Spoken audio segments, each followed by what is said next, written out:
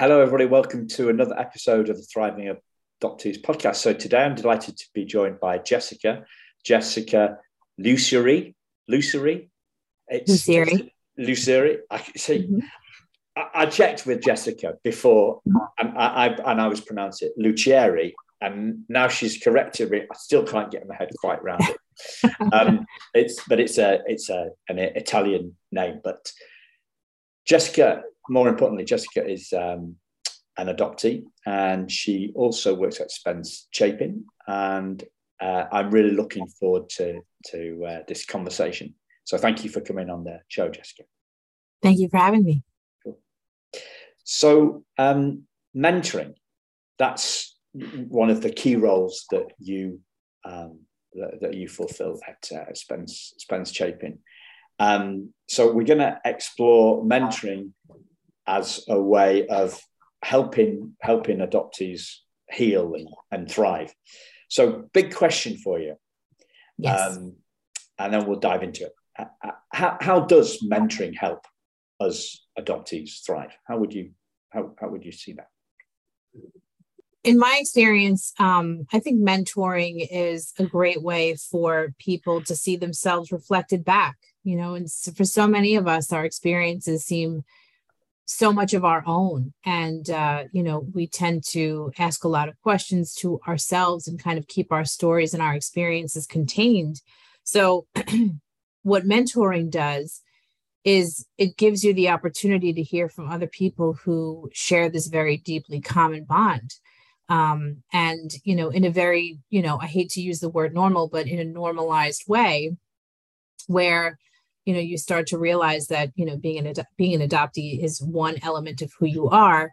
And there's so many things that make us us. So to have different representations of adoptees and adoptees' experiences kind of, just available to you in a mentoring setting, it really gives you a sense of belonging and a sense of, having a shared experience with a lot of people. Yeah. There's so much there. And the first thing pops into my head is that conversation I had last week. I was talking about meeting, I think the first conversation that I had with another adoptee who wasn't my sister was when I was like 18. Mm-hmm. And there was that bond, an instant bond. And the bond creates some kind of, the bond normalization and stuff creates some kind of safe zone. There's like it's like an instant connector. Absolutely. I mean, I think that's the great thing about, talking to other adoptees, whether you're in a mentoring setting or not. It's, you just get that sense of, you meet somebody, you have that shared experience. There's so much that you don't have to say because you both just get it. Yeah. So I guess the difference between my chat at a party, like 30 odd years ago, and an acquaintance rather than a mentor, there's a lot here about the mentors who are maybe ahead of us on the journey, so they can what's the word? They can share the wisdom that they've learned on that bit of the journey that they are ahead of. They've done more, learned more, and they can kind of pass that back. That's the assumed kind of outlook on what mentoring in my experience in this particular program has been. But for any of the mentors who have been mentoring for a long time, where we have longer life, we've had longer lives than the kids that we mentor. There's a lot of times that we're in those spaces and those kids are the ones that are kind of sharing their own lived experiences with us and mentoring us in ways, because although they may be younger, the conversation of adoption and the experience of having it be more of a public conversation than it ever was for my generation gives them some more very real experiences with kind of being a person who's living out loud as an adoptee, whether they've chosen to or not. So the mentoring happens really kind of all around, you know? Yeah, it's wonderful. Interesting. Something flashed into my head. It's nothing to do with the adoption, but all to do with the wisdom of a younger person. So they tend to have less on their minds. Right? Seemingly, for some. You know, we as adults, we have our own, adulthood is what it is. And there's just a lot of stress, a lot of anxiety, a lot of pressure. But these kids live in a world now where, with all of this connectivity and all of these social pressures and external pressures that we may not have had at their age, I can't say it's necessarily comparable. It's just different. There's, Yeah. The particular, as I asked that question, before I asked you a question, two examples came to my mind. The second one was kids get over stuff faster. So I remember being on holiday, and our friends had left their dog in a kennel while they were on holiday, and the dog unfortunately died. And the parents, everybody's distraught about it, right? We knew the dog, we were upset as well. And but the following morning, their 3-year-old daughter had got over it quicker, and I think I often talk about this on the podcast, is that fragility is learned. I mean, people talk about resilience being learned, but I don't. I think we're kind of we're born resilient. The older we get, the more fragile or the slower. It's often we bounce back slower as we get older, and I guess that bounce back is also part of the wisdom. The wisdom drives the bounce back. And yes, that may be. Have you ever seen that resilience or wisdom coming through from a younger, perhaps the kid that thinks that they're the mentee, and then they step into a role, and then they become they become a mentor, or they just have a wiser take on stuff, and that's when the traditional kind of older and wiser idea gets flipped on its head.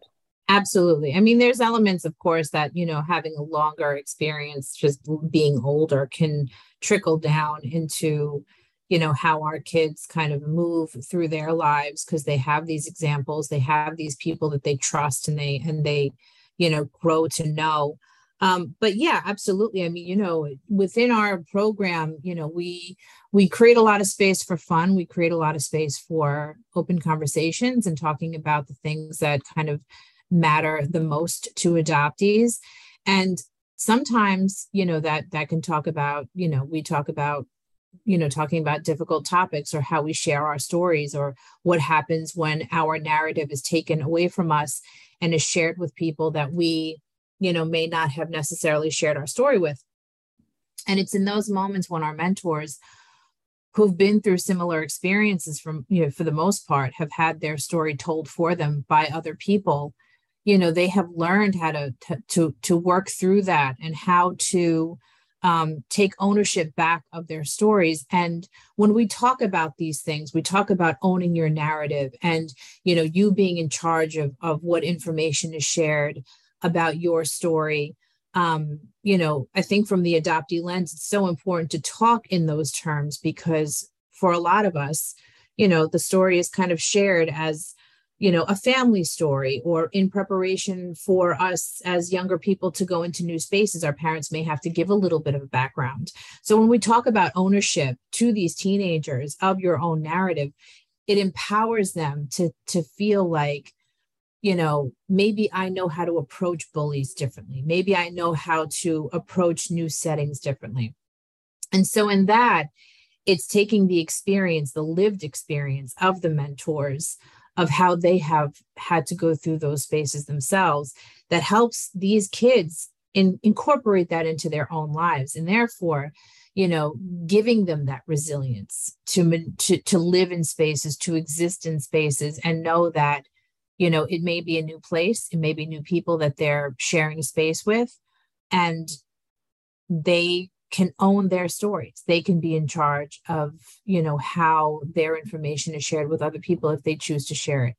That's one example of resilience.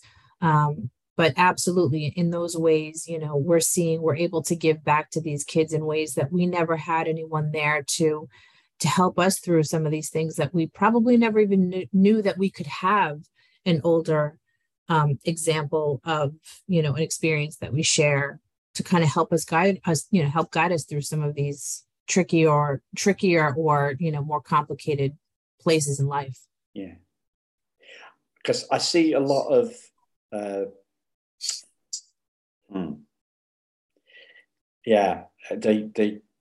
I see a lot of people very upset by having their narrative taken off them. See a lot of adults very cheesed off about it, and then they get cheesed off about it even more when somebody calls them an angry adoptee. Sure, of course. So, how does mentoring help avoid that? I think mentoring and creating these safe spaces and these, very dynamic spaces for adoptees at a young age. I think that it gives adoptees the power to write the narrative. So much of the experience is other people telling us how we should exist, right? We should be grateful. We should be thankful. We should be happy that we are where we are. And, those elements of telling somebody how to live kind of starts to influence them, as they grow into an independent person. And if they start having questions about that, or if they start kind of wondering where is my voice in all of that, and they don't have a place to ask those questions, or they don't have a place to share those experiences with others who get it, they can start internalizing it. And that can lead to, them not kind of taking ownership of their own story and their narrative, and feeling like they are a product of other people's decisions. Yeah. And so I think mentoring gives a place to talk about these things and put it out on the table and hear from other people who may share some of the, these deep thoughts that you may have inside of yourself, and talk about it openly, and therefore, quote unquote, again, not wanting to use the word normal, but normalize it. Yeah. No one's ever told me I should be grateful. So I like it, but generally speaking, I'm not very happy about anybody telling me anything that I should do, right? Right. And I think that's a human thing rather than an adoption thing. I'm sure some shrink would be able to point that back and try to make that, but I've seen it too. I've seen it too often in two of the people. Everybody wants to have an opinion, and everyone's got one, but just I heard something on this a while ago, and it's something like other people's opinions of us is none of our business. Something like that. Yes. Oh yeah. Yeah. Yeah. Well, and that's also something to a certain degree what we talk about in mentorship. We talk about, there's a lot of the kids that are in our program who are transracial adoptees, myself included. So I was born in Colombia. I was raised in New York by Italian American parents. And, there's a lot of that, when we're out in public, a lot of that looking. I have brown skin. I have very curly hair. My parents and I did not look alike. They had lighter skin. They had lighter hair. So we were a family that one could look at and say, I wonder what's going on there. And people would do that, but they would say it. They would say, and I remember them saying very silly things to me. They would say it was always, the approach was always very strange to me. People would start asking like, oh, you look so much like your mom. My mom was very fair skinned, had red hair and freckles, could not look more different than me at any point in my life. And, what we talk about in mentorship is, we're observing our parents in those moments when they are the voice of, the rebuttal, or they're the answer to those absurd questions. And we're watching how they interact, how they answer, and how they kind of, move through those conversations. And what we ultimately talk about in mentorship is, not everyone who has a question deserves an answer. There are people who are going to ask you questions about who you are and why you're in the space that you're in, or why you're walking with the people that you're walking with, or why your mom looks the way your mom looks if you don't look like them. And again, kind of going back to taking back your own narrative is finding comfort in saying that you don't have to answer everyone who has a question. You don't always have to walk around this world being an adoption advocate. You can be yourself and not have to explain your family to a lot of people. And so I think it's especially for families that may tend not to look alike that we hear a lot of that narrative of, oh, you should be grateful, because there's an identifiable difference in your family, and people feel more that could be the first thing that they start with. Oh, you must be so grateful to have such a great family. You should be grateful,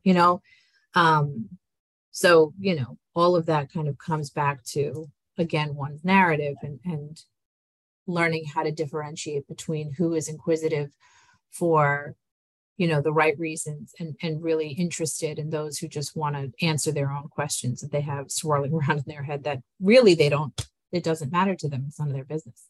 Yeah. Some things just clicked between an American culture thing and a Brit culture thing. We're less gushing. Like gushing. No. Well, gushing is, oh, you should be so grateful. Oh, how fantastic. We're a little bit more, right.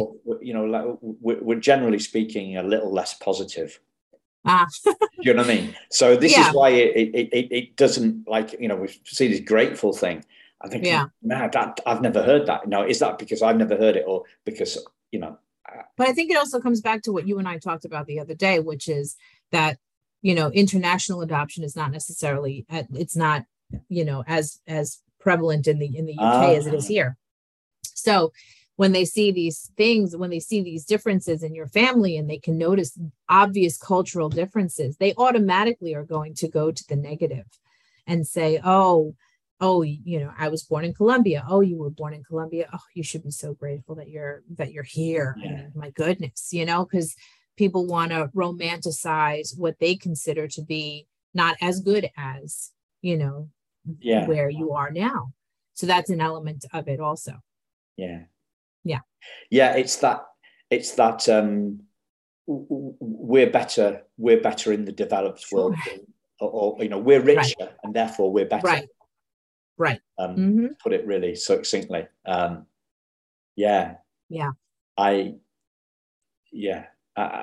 That's just that just stinks. Complicated. That just stinks. I was going to go down there. I was going to share something that I learned about that. I've started, so I'll finish now. But so 20 years ago, this is just an aside, ladies and gentlemen. Please bear with me. 20 years ago, my best friend died, and we were on holiday, and I was really upset. Unsurprisingly, and the waiter, a local waiter, we were in the Gambia, Western Africa, and the waiter said, "What's wrong?" And I told him that my best friend had died, and he said, "Oh, may his soul rest in peace." And I was touched by his comment. He felt me, and then in the morning I told the rep, the travel person, visiting our hotel, who was British, and I told her, and her first words were, "You'll have to pay to change your flight to go back home for the funeral." And this was a real epiphany moment for me when, I hadn't gone through life thinking that I was some kind of fascist. Do you know what I mean? Or believer that the Western world and the developed world was better than I did. So what do they call it? Maybe I had an unconscious bias. I think that might be a kind of like a PC way of describing it. But what happened is, I saw in stark contrast the difference between a Western take and a European take, shall I say, and an African take. And it was a real wow moment for me when I thought, how much other stuff I've got in my head that I'm not aware of, and I'm judging, unconsciously judging us to be better than them. Weird one. Anyway, sorry, ladies and gentlemen, that was a bit of an aside, but this is the stuff, when we uncover it, I'm apologizing for it twice, but until we make what somebody said, until we make the unconscious conscious, it will rule our lives, and we will call it fate. Something like this whole conversation is about bringing beliefs about who we are and our place in the world into the light and having a good look in them. And you talked earlier on about questions, mentoring being an arena for us to ask questions raise questions with other adoptees. What's the value of that for you? Can you ask me that again? What's the value of raising questions that we may have kept to ourselves with other adoptees? I mean, I think at the core of it all, it's really, it all comes down to healing. When we see younger adoptees as older adoptees, and when I say older adoptees, I mean, adoptees who are over 21, there's a reflection there that, we can be looking at any child or any teenager from any part of the world or any part of, the US, and we see ourselves. And, I think at the core of what we're doing is we're giving them a space to ask the questions, to feel comfortable in spaces where we may have never found ourselves, or we had never even thought we could be comfortable in kind of becoming who we are in those most important formative years, the tween and the teenage years, to be amongst others who have similar life experiences, and who can feel comfortable in their skin, who don't feel judged, who feel like their voice matters, their story matters, their experience matters, and it adds to this collective feeling of belonging. Yeah. You said, I scribbled it down, something about we didn't think we could be comfortable. Yeah. I mean, as an adoptee who has thought about my identity along the way, as a teenager, as a young adult, as an adult, and occasionally as a child,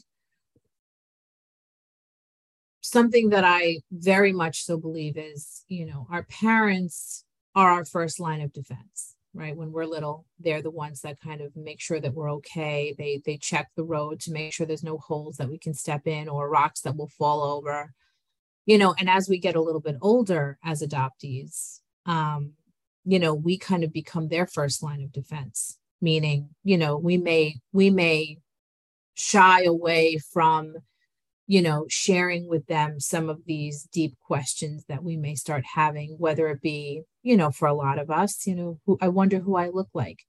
That can be a question that might be difficult for us to kind of conceptualize as a question that we would share with our parents, because it separates us. It separates us from them, and we start to understand this separation in our experiences, although we are a family together. And as we're growing through these things and we're starting to think about our independent identities away from our families, because the world, as we grow, starts to look at us and say, oh, you are a person of color, and you probably, in my sake, you probably speak Spanish, and you probably have family from a different country. When we start kind of having to understand that we have experiences of our own that we can't share with our parents, sometimes it can be a little difficult to talk about that. Therefore, we internalize these things. And for those adoptees who are lucky enough to have a community of adoptees where you can grow together and have these conversations in real time, you're in that experience, you're creating your own little safe space. But for so many of us, and especially for those of us who are mentoring and who may not have had these experiences of other people around us, I think mentorship creates a space where we let those questions out. We let those internal feelings come out, be a little bit more normalized and shared with other people.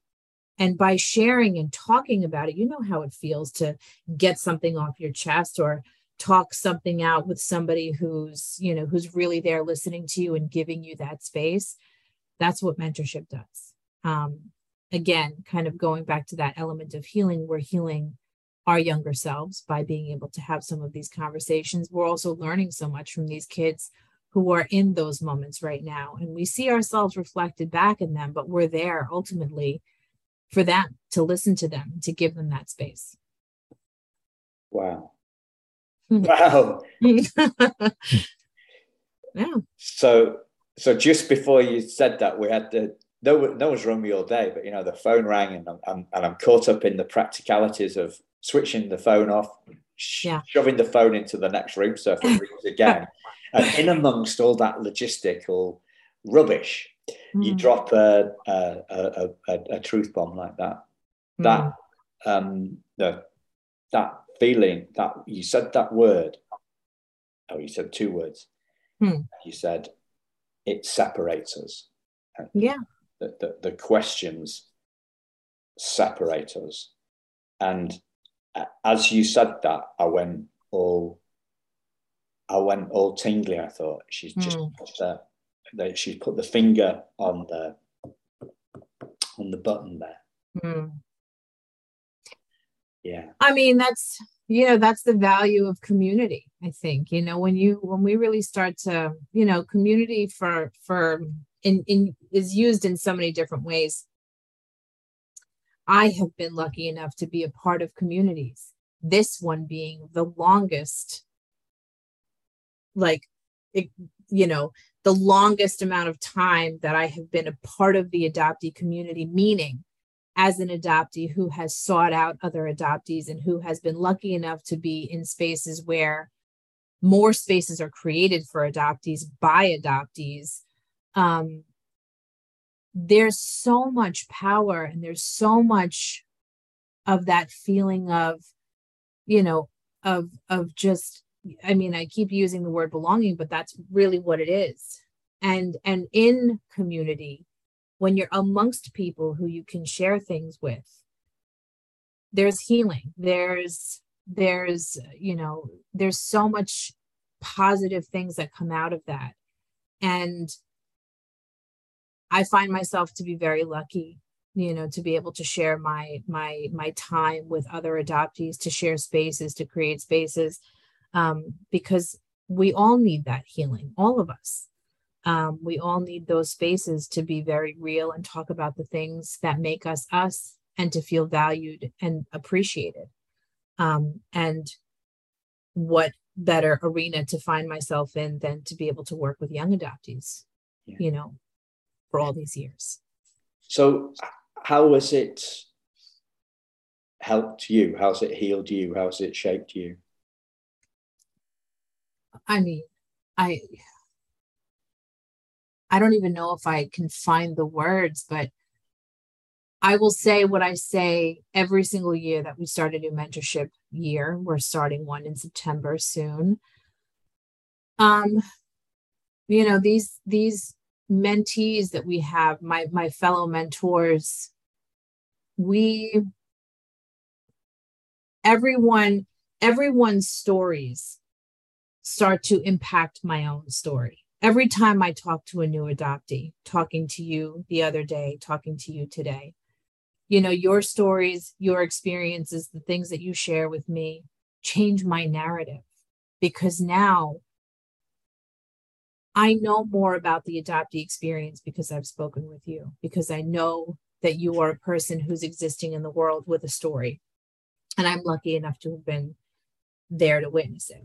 And for me, being a part of this program, seeing how much it has benefited families, see how the relationships have formed, these lifelong bonds that people have created with one another, you know, with our mentors who have been with us for years, with mentors who join us for the first time, you know, 1 year and stay with us for all these years, for the kids who come back to the program, who were mentees in the program, who come back to be mentors. There's this sense of importance and understanding that, you know, you're not alone in your own story, and your story has a lot of power and value that it can add to others, and being open and sharing and being willing to help other adoptees understand that their stories really do matter and they can make a difference. That is what mentorship has done for me. It's given me a family I never knew I could have. Mentorship and being connected with other adoptees has seen me through the most difficult and life-changing moments of my life. And I could not have done it without the support of my friends and you know, those that I know because of this program. They've seen me through losing my adoptive parents. They've seen me through reuniting with my birth mother, traveling down to Colombia, navigating, you know, language barriers, cultural barriers, getting married, having kids. It's been my touchstone. Yeah. Yeah. Is there a particular, so it's hard to put the enormity of this stuff into words. Yeah. So, I mean, and it's very hard to put love into words. We see, you know, I was talking about this to my coach a couple of weeks ago. You know, I've been with Lynn since 1993, and I remember a couple of years after I got together with her, I remember this idea popped into my head: why do I love her? And it's just like, you're in the wrong filing cabinet, right? Yeah. The why do I love her? Mm-hmm. It is in the head. And the feeling of love is in the heart. So you look and completely looking in the wrong place, right? Which is why words can't express. You know, words can't express. And at the same time, it's all we've got. So, is there a particular moment that comes, or moments that come to mind, that kind of rocked your world, changed your world for the better during the time you've been involved in this mentorship space? Absolutely. You know, I think back to the times where we've had kids who have joined the program, and, you know, any kid who joins the program generally comes in with a certain, you know, healthy dose of hesitancy, you know, to join and to share. I can remember one young man who was very quiet and found his way to kind of isolate a little bit during our events. And I should say that our mentorship program is a group mentoring program. So there's no one-to-one mentoring. So that means that everyone has seemingly access to everybody at all these events. And he would kind of sit a little bit to the side and focus on the things that he wanted to focus on. And it was really before social media. It was a long time ago. But he always kind of brought something to keep him busy. And it was usually something creative. And I remember realizing that I was going to have to find a way to connect with him. And I had to find a way to engage him because I knew that he wanted it. I knew that he wanted to be participatory, but I knew that he just was kind of interacting in his own way. And so it took a moment of me, looking over at him and, noticing what he's doing and acknowledging it a little bit and starting to realize he was more creatively minded. And I'm a photographer, and so I'm a creatively minded person. So I said, okay, so the next event I brought in my camera and I would sit with him and I would be like, oh, could you hold my lens for a second? Could you hold the camera body for a second? And, then we would start talking about the camera, and it piqued his interest. And so where we might be having a day where we're doing actual activities and we're talking about a specific topic, we found a way to connect through that. And as that continued, that was my in. And we bonded over art. We bonded over photography.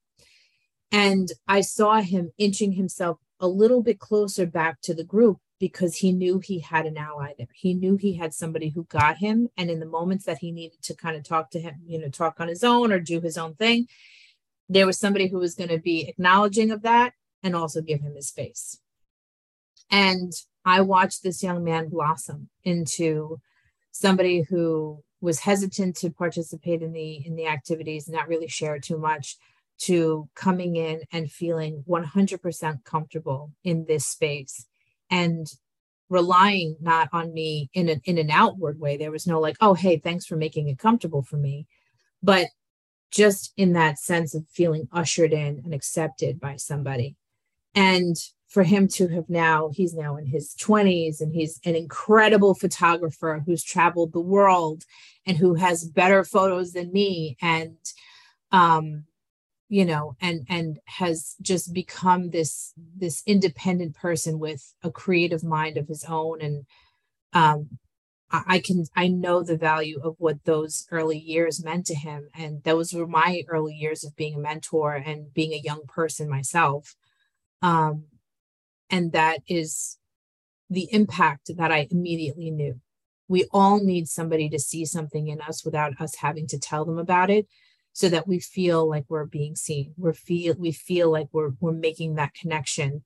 And when it doesn't have to be this whole production and somebody just takes the time to sit with you, it makes all the difference. It gives you that sense of belonging. And it gives you that empowerment to then be a resilient person who owns the things about them that makes them them. Yeah. That's one of the many stories that I could tell you, but yeah. That's one that always stays with me. And I think I actually told that story maybe yesterday. It still stays with me after all these years.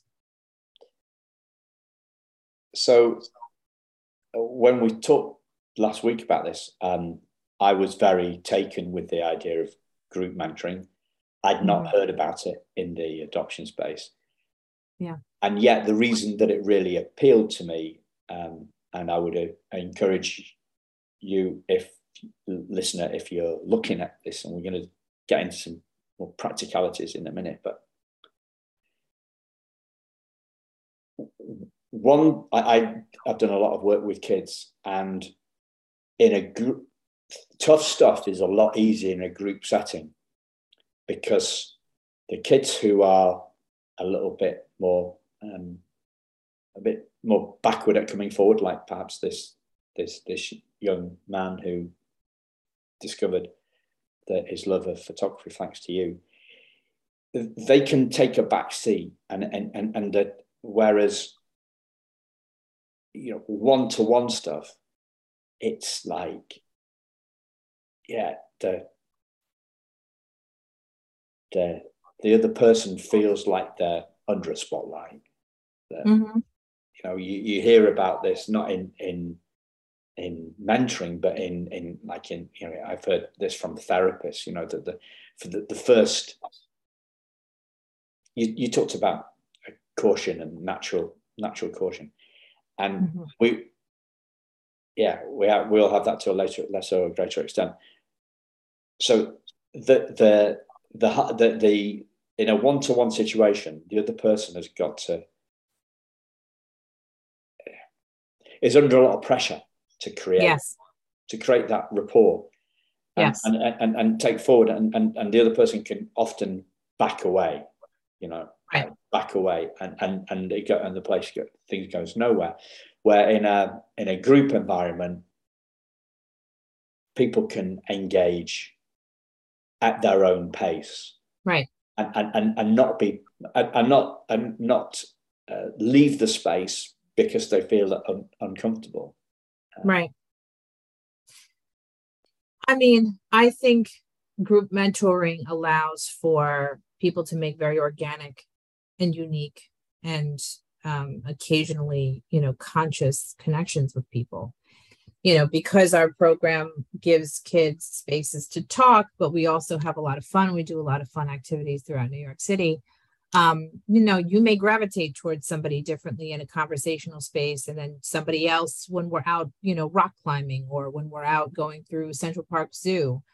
And that availability of, connecting with other people based on the setting, but then ultimately, you also have that deep connection of being an adoptee. It bonds you on different levels. And what we've definitely experienced is that our kids make connections with us, whether we know it or not. They make those kind of, unconscious, I should say subconscious connections with us in different spaces, which makes our programming even more important because, something that we ask of our mentors is that they're fully committed to the full year so that they have an opportunity to get to know these kids in a lot of different settings. It takes the pressure off of looking at somebody and saying, okay, so tell me what's up with you today. What do we want to do today? They have people to choose from. They have their peers to choose from, who they want to hang out with or who they want to talk to, or, how we break our groups up, depending on the activities. And I think because of that, it's grown a lot of really wonderful connections. And people have a chance to get to know one another in each event in a different way. Yeah. So imagine for, the listeners are still listening with whatever, 35, 40 minutes in, right?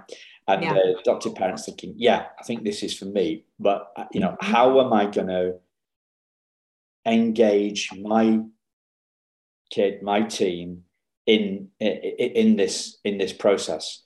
Because I think it's a good thing, but I definitely don't want to. I don't want to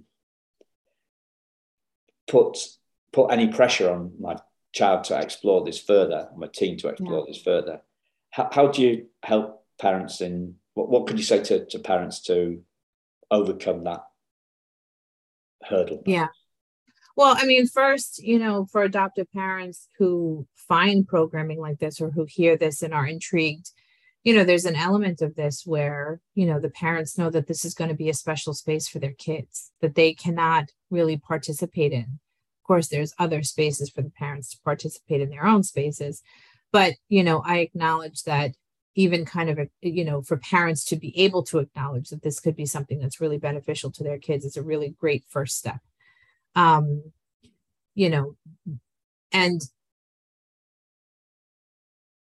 again, like I said before, every kid who kind of comes into this program, there's a healthy dose of hesitancy, but the teenager has to want to be a part of this program.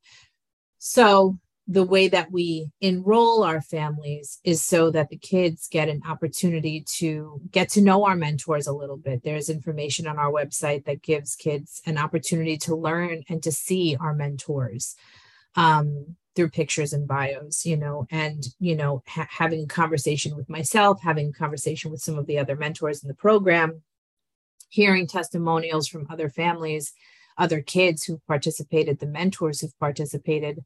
We want to make sure that it's engaging to the kids also, that it's interesting, that they hear things in the activities that we have planned that pique their interest. This is not just a conversational based mentorship program. Like I said, the way that our calendar runs is really, through September through June, we may have some days that are in the calendar where we talk about the, experiences of adoptees in a very fun and activity-based way. And then other days we're out in Manhattan doing all sorts of fun things. So we always make sure to listen to what our kids tell us and what they want to do in, the new year, or how they think we could better run an activity. It's made for them. So I think, connecting with me, connecting with our website, having that be the first place where you kind of, as a family, have a conversation about the program and talk about it in a way that makes it sound like fun. And the way that I like to think about it is, for me as a mentor for all these years, it was always kind of like I was re-enrolling in camp in September. When you're coming out of camp in the summertime, joining mentorship for me was kind of like that experience of being in camp and doing something. You have a different social circle than your friends at school. You get to be somebody else somewhere else and have a lot of fun, but also, feel like you're in a place where people get you, and you don't have to talk about it all the time, but the space to talk about it is always there. So I think, always talking about it as a family, and asking questions and looking on our website and kind of familiarizing yourself with the people that we have enrolled in the program as the support, as the mentors. That could be a really great place. That is a really great place to start. Yeah. So a lot of people talk about, healing in community, healing in relationships, healing in connections, in connection. And that seems to be what this is all about.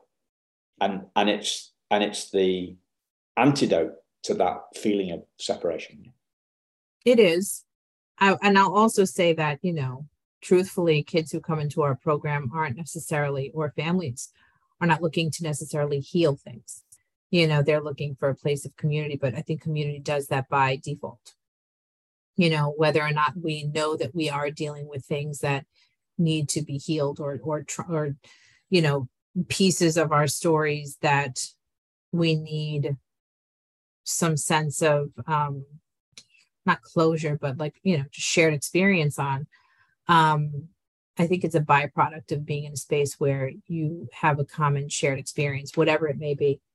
But yeah, it's a place to belong, and it's a place to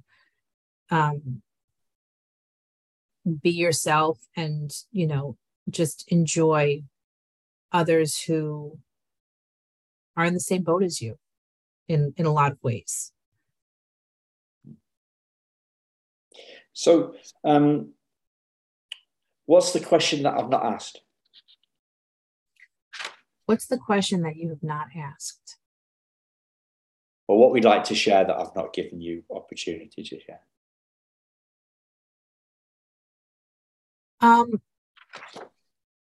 I think we've done a good job of of talking about, all of the benefits of the program. But I will say that for kids, they're just trying to, be themselves and grow up and not always stand out. This is not a group that makes you stand out. It's not a group that makes you different. I can't imagine the benefits of having a community like this when I was a younger person would have made, the difference that it would have made on my life. But I get to see the experiences now from the kids who join us. I get to see the families who stay lifelong friends, who put their kids through college together, who travel together, who after almost 20 years of this program being this program, have still remained close and still can find the value in having this first experience of having their kids be in a program like this. There's so many benefits of adoptees coming together, adoptive families finding their own communities, parents finding community in one another.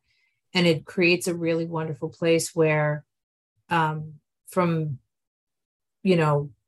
very early age, there's an understanding that the child and the parent may have, that as they grow, they will have different experiences. And it doesn't have to be this this separation that continues through life. It can be something that bonds them together because of these first experiences in mentorship, and in programs and in spaces where they get to be with other adoptees. We learn how to incorporate our families into this. We learn how to talk about these things so that, you know, for me personally, when I was about to reunite with my birth family, I knew how to have these conversations with my parents and make sure that they understood that it didn't mean I loved them any less, or it didn't mean that I was running off to find a new family and that I was never going to come back. You know, adoption is a piece of our lives that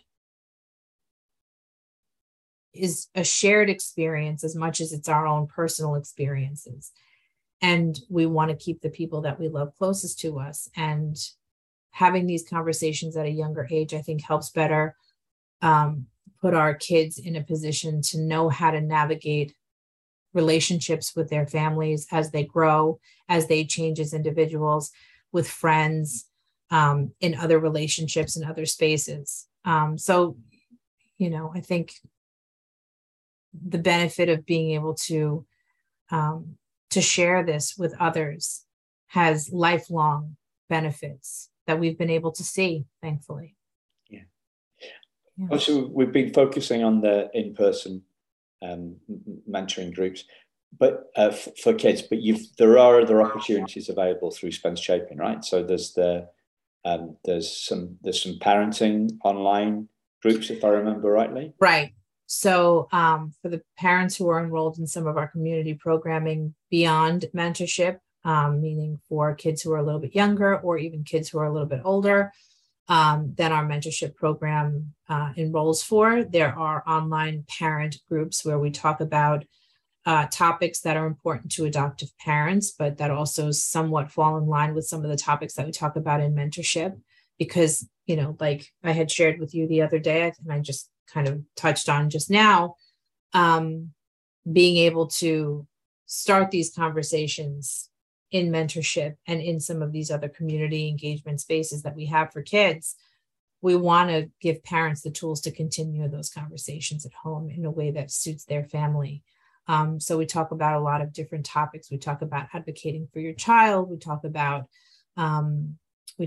gender. We talk about race. We talk about how to share, you know, how to help your child, you know, develop their own narrative around their story, who you share their story with. We talk about a lot of different things, and we give parents, it's not necessarily like a webinar. It's more of an open discussion. We want to hear from everybody. Everyone has their own experiences with these different topics, and everyone's story helps to better inform each other about how to navigate through these spaces. And having adoptees on the call helps to give some perspective from the adoptee experience for those of us who are a little bit older than their kids. So, okay. So as always, listeners, the links that you need are in the show notes, and you can find out more about Spence Chapin, the programs. You can get in touch with Jessica, and there's a contact email contact box on there, on the page that's in the show notes. So thank you very much for sharing all you've shared. Any last things that you'd like to share, or any questions you'd like to ask me, or anything else before we close up? I just want to say thank you to you, Simon, for giving us a space to share about our programming. I'm happy to connect with adoptees all around the world and their families to help them find support if they're not in the continental US. But it's been a pleasure. It's been an honor. And I look forward to many more years of connecting with adoptees and hearing more stories. Yeah.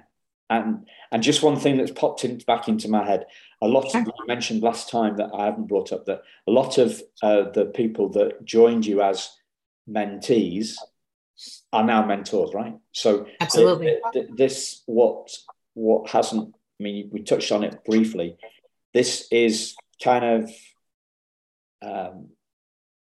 a it's not just a community for the length of the programs.